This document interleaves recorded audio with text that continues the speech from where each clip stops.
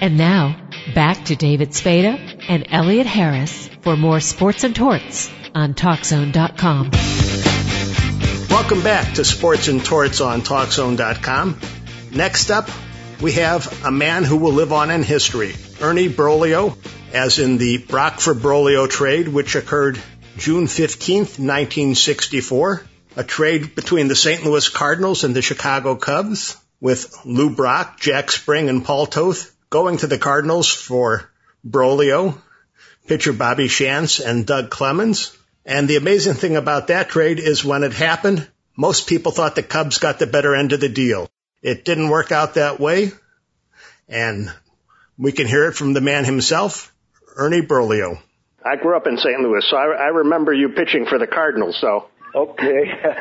Those were the good old days. Yeah, they sure were. I enjoyed myself very much playing with some great athletes over there, the Ken Boyers, the Stan Musials, Ray Sadecki, Tim McCarver, Bill White, Bob Gibson. I've been pretty fortunate to end up playing with some great athletes, and then from the trade playing with Ron Santo, Ernie Banks, Billy Williams, John Kessler, the shortstop. Yeah, Don Kessinger, and yeah. So I've been I think more fortunate than a lot of players have. I see you grew up in California. Were you recruited by a lot of teams back then, or scouted by a lot of teams?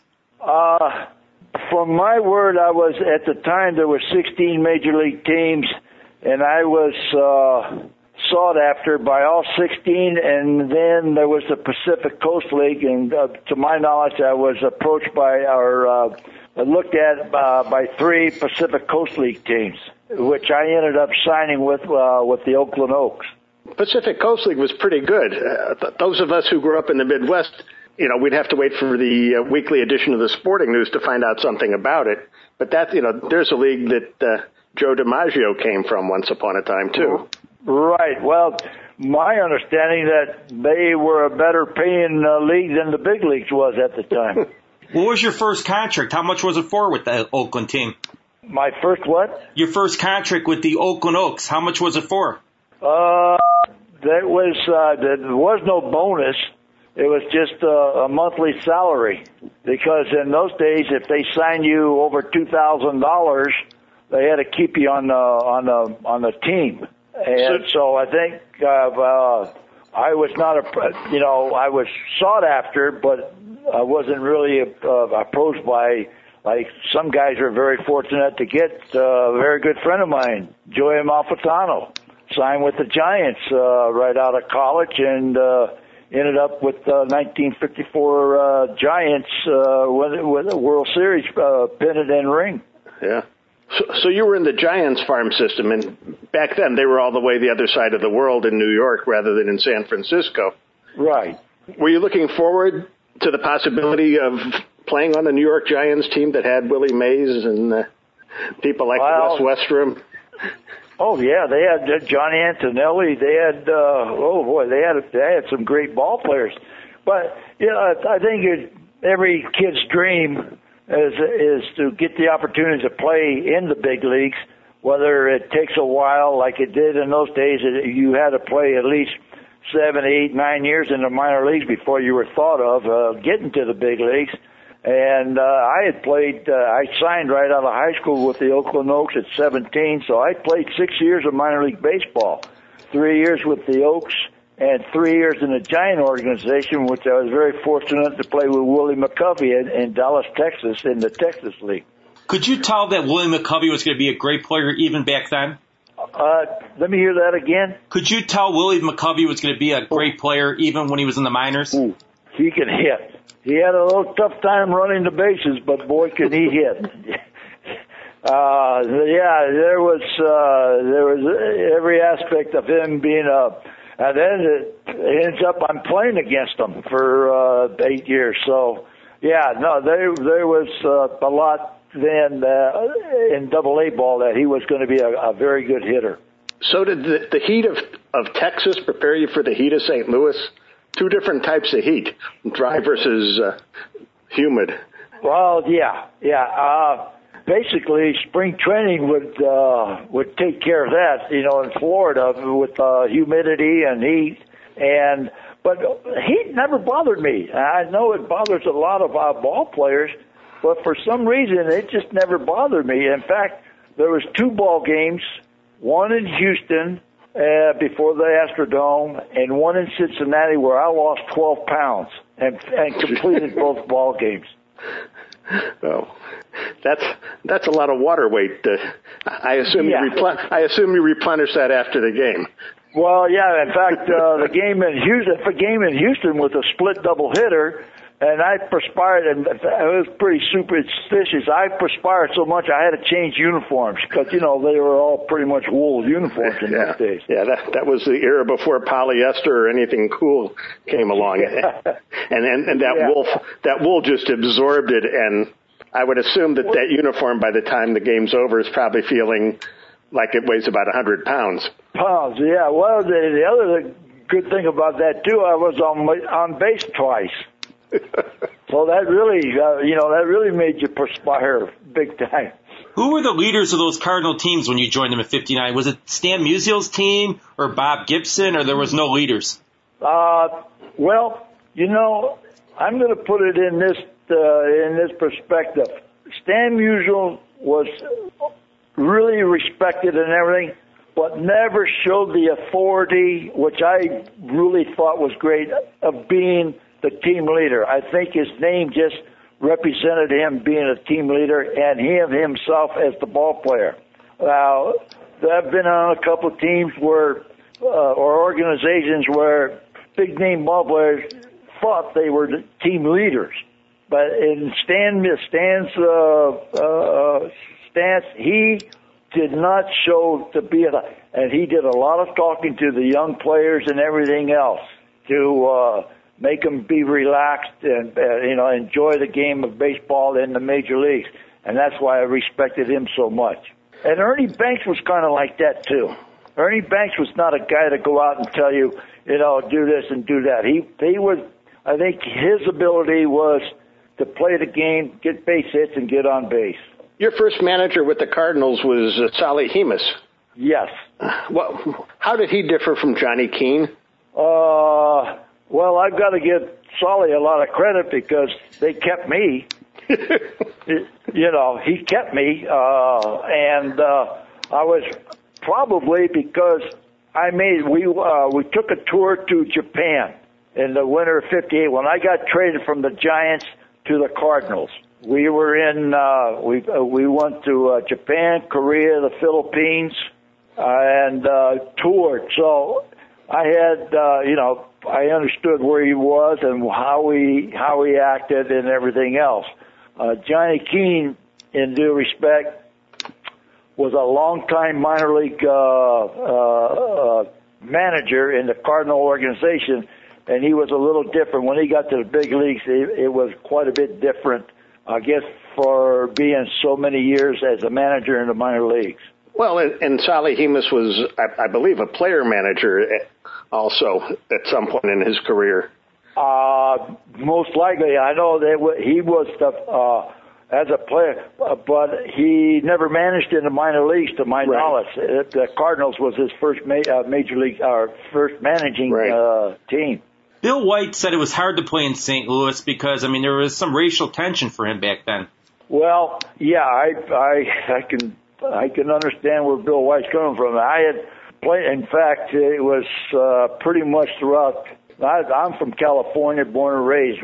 I never went through what I saw and absorbed in Dallas, Florida, St. Louis. When we were in Dallas, we had Willie McCovey, Tony Taylor, and one other. We had a Latin American ball player. We went into Shreveport, Louisiana, and they could not play at all. So no, they got a 3-day vacation. So I experienced that before I got to St. Louis. And then in Florida, my first year with the Cardinals in Florida, the ball players could not stay at the same hotel we stayed at in downtown St. Pete. So I believe at the time, Mr. Bush, the following year in '60, went out to the the coast and took over a motel, and all the ball players stayed together there. But the black ball players in downtown St. Pete could not reside at the same hotel. I will assume during your career in St. Louis, you made it to the Hill to sample some of the Italian cuisine. Well, I got there once. There was other Italian restaurants there that I enjoyed, where I didn't have to, travel that far, which wasn't all that far to go to the Hill, but I stayed around locally to the restaurants in town. How did that broadcast booth, how was it big enough for Harry Carey, Jack Buck, and Joe Garagiola? Well, in my estimation, they were three great announcers. Because all three liked to talk. Oh, yes, they sure did. Yeah, I'm not so much, maybe Joe did not talk as much as Harry did. Harry went on for all the time, and Jack Buck was he kind of laid back a little bit, but I guess to stay up with Harry, he had to communicate quite a bit. And as far as, I'm just saying that Joe was like most announcers now that are ball players or, not the lead announcer. And Joe was just, was in line, as a third person. And he would always tell great stories, and his wife would play the organ at Sportsman's. Yeah. I guess him and Yogi had some great stories. They were both raised pretty close to there in St. Louis, so. Yeah, and if you're a Cardinal fan, you really like Joe Garagiola, but couldn't they have taken Yogi Berra? They could have found a spot for him behind home plate, I think. Yeah, as it turned out to be, I don't know defensively what kind of a catcher was, but boy, there's probably one of the worst strike hitters in the world. Yeah.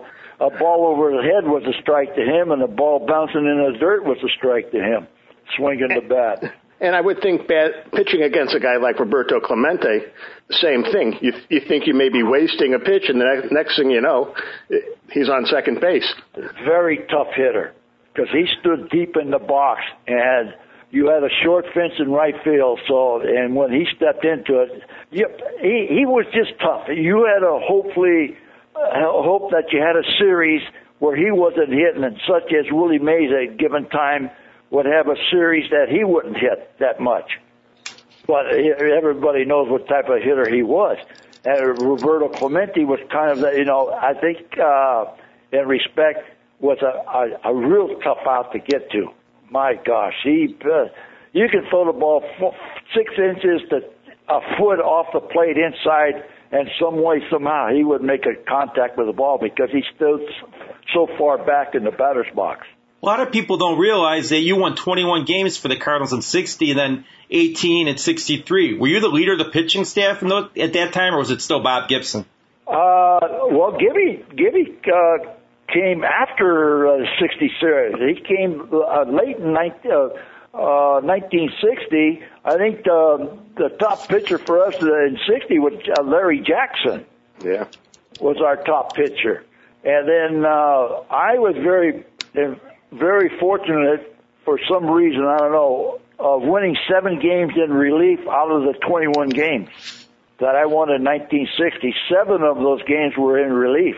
How did that happen? I mean, did the starter get shelved and just put you in, or? No, I don't know where it came from. It's just that they had me being relieved. In fact, at one stretch, well, not stretch, but at one incident, I pitched a double hitter on a Friday night in relief, won 1 and lost 1, and off Saturday, all of a sudden came back and shut out the Dodgers Monday night on a complete game. Who's the toughest batter you had to go against? Oh boy, Eddie Matthews was tough. Roberto Clemente. Harvey Keene was really tough. He'd spot you 2 strikes, and you had one heck of a time to get him out. I just thank God he spent more time in the American League than he did in the National League, because he was tough. There's numerous players. The Dodgers had a couple of the Davis guys. Then there's a few other ones. Pete Rose was tough. Pete Rose was really tough. Dodgers had a guy named Duke Snyder who could hit that ball off of the pavilion fence in right field.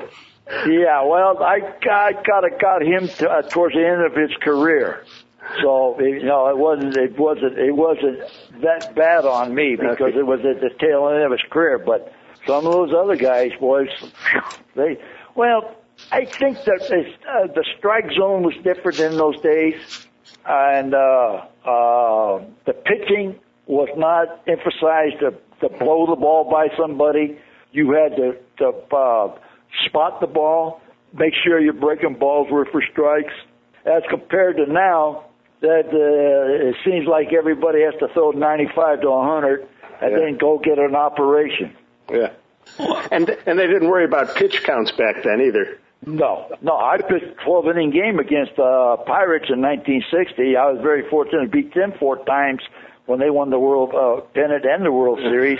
I hooked up with Vernon Law for 12 innings, and Stan Musial hit a home run to win it for me. Everybody talks about the great third baseman, Brooks Robinson, Ron Santo, Eddie Matthews, Hall of Famers, but a guy who's forgotten is Boyer from the Cardinals. He should be in the Hall of Fame also if those guys are in. I totally agree. I totally agree with you because Ken Boyer, for his size, was one heck of a ball player. And when you go back to if Stan Musial was a leader and everything, Ken Boyer was in the same category as Stan Musial. A great team guy, one of the most respected on the team, but did not be that great on you doing this and you doing that. He just respected you as a major leaguer. And I really did not know that Ron Santo had the stats that he had. I thought Kenny Boyer's stats were better. But then I read the stats on Ron Santo. That really blew my mind. Yeah, but if you compare the two, he and Boyer are not that far apart. And I always thought, if Ken Boyer had played for the Cubs and if Santo had played for the Cardinals, the people in Chicago would be saying Ken Boyer should be in the Hall of Fame and Santo would have been left out. Yeah, well, you got to, in some respect, go to the ballpark. Where Ken played baseball, that was a big ballpark. Yeah. Wrigley Field was a good ballpark when the wind blew in for pitchers. It was a heck of a ballpark when the wind blew out for hitters. And where St. Louis was big ballpark for, basically a good pitcher's ballpark. A lot of people say Willie Mays was the greatest ever. Do you think that's true, or you think somebody else was? Oh, boy, I tell you, I've got a lot of respect for him, but it's awfully hard to put him that much in front of Roberto Clemente, because I had a lot of respect for Roberto Clemente, and Henry Aaron is up in that category too. Willie was more exciting. He made things look great. Henry just laid back, and Roberto Clemente kind of laid back and just played the game. Where Willie made, stealing bases and everything else, but where Henry wasn't a great base stealer, but a great power hitter and a great base hitter.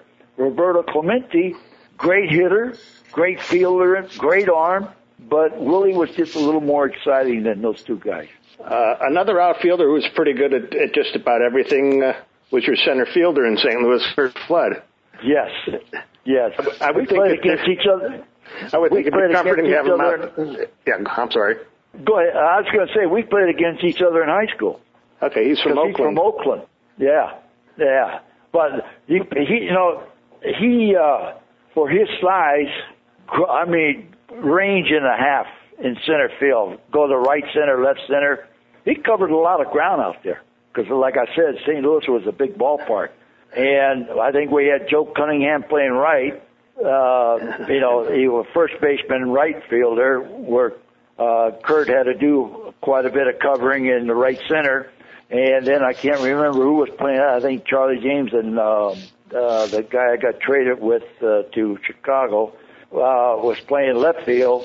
And Kurt did a lot of coverage in left center, too. So everybody talks about the Brock Verbroglio trade, but what people don't realize is that you were hurt at the time. Yes. Yeah, I've had people wonder how come nothing was said. Well, in those days, you didn't go through the programs that they go through now in trades. You got traded.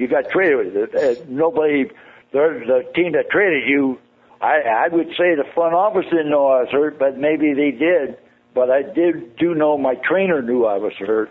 When that trade was made, though, just about everybody thought the Cubs got the best part of that deal because Lou Brock was not the player that he became. No, well, that's what the Cardinal organization did for people. They made you the ball player that you either became or was on the way up to become a good ball player. There's something about that Cardinal organization that did that to you. I came from the Giant organization, and they didn't treat anything like the Cardinal organization. Now, I'm speaking, I don't say the minor leagues, but I'm talking about the big leagues set. And when Lou come over there, I just think he felt comfortable and was probably talked to and was told, hey, just go out and be yourself and do what you have to do. And by God, he did. He ended up hitting, 30-something home runs, stealing 90-something bases, and hitting 3-something. Well, when I didn't realize it at the time, but I had won 3 games. I thought I had only won 1 game, but I get information that I was 3-0 when they traded me. Now, that Cardinal team went on to go to the World Series.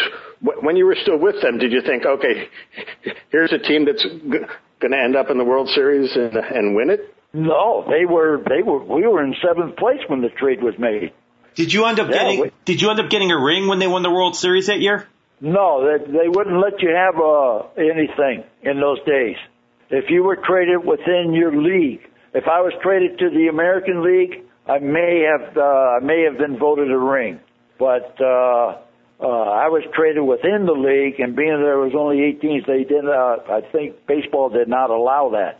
But I will say this, and I don't know if you ever heard it.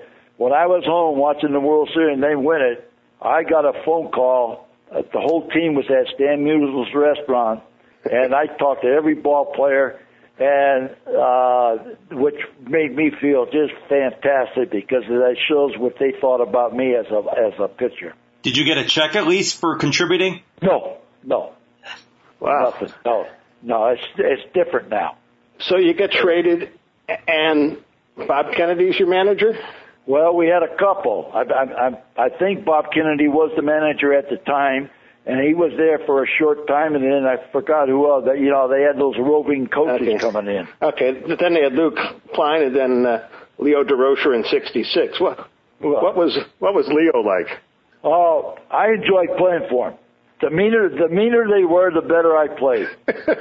Well, then you would have been a Hall of Famer if you played for DeRocher your career. Well, I just had those problems that it takes. After the arm operation in November of '64, I'm in spring training in February. Now you get a whole year off for that same operation. So basically, it took me quite a while to get to feel comfortable, and it just didn't work out that well for with Leo. Leo wasn't a patient man. No, but I'll tell you what, there's people who did not like to play for him, but I respected the way he treated ball players to some respect, and the way I wish he would have jumped me more. In fact, I told him that one day I saw him down at Dodger Stadium. I was coming back with some friends of mine. We stopped off at the Dodgers. I think it was their 25th anniversary, and they all was in the audience there. And I told him, I says, you know what? If you would have barked at me more, you would have gotten more out of me. He kind of looked strange at me, but I respected him. Yeah. Well, there's the old saying, he treated everybody like crap. Yeah, well, yeah, but some guys gonna take it and other guys couldn't. I know I can't remember our catcher that we had, but he had him so upset he couldn't even throw a ball back to the pitcher. I can't think of his name, my God, but I got a picture of his face and everything. I mean, he really had him upset. What player aggravated him the most? I'm guessing it had to be Sano. Aggravated him? Right. Well, no, he basically, Leo basically made Lonsano kind of a captain. Over Ernie? Over Ernie, oh, yeah. Well, I would, I would think Santa would be the...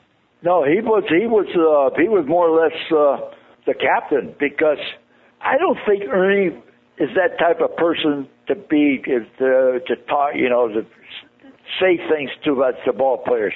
I think he was just happy to be playing the major leagues, have the ability that he had. They go, and play as long as he did, from shortstop to first base. He was just a happy-go-lucky guy. Could you have imagined Tim McCarver would have had the success he did as a broadcaster? No, I did not. No, but in fact, I didn't even think Bob Uecker would be a broadcaster. But look what he ended up being. I mean, a comedian, been on Johnny Carson's show 1,800 times, and evidently a heck of a baseball announcer. So do you get to see Lou Brock get together with him from time to time? I have. The last time I saw Lou was at I was invited back to his 70th birthday party. And my son and I went back. I was 70. In fact, they asked me to say a few words, so I got up to say a few words, and I told the people that were at the party, I said, you know what? I thought I had a big problem with Johnny Keane. That's why I got traded, but it turns out St. Louis went for youth, because I'm 5 years older than Lou. So that's where I came from. But no, he's that's the last time I was able to talk to him. That was a few years ago. So I still think St. Louis forever will be Stan Musial's team and not Albert Pujols, because Musial, seemed like he just owned that city. Oh, sure. I look at Albert Pujols, great ball player and everything. Bob Gibson spent his whole career there.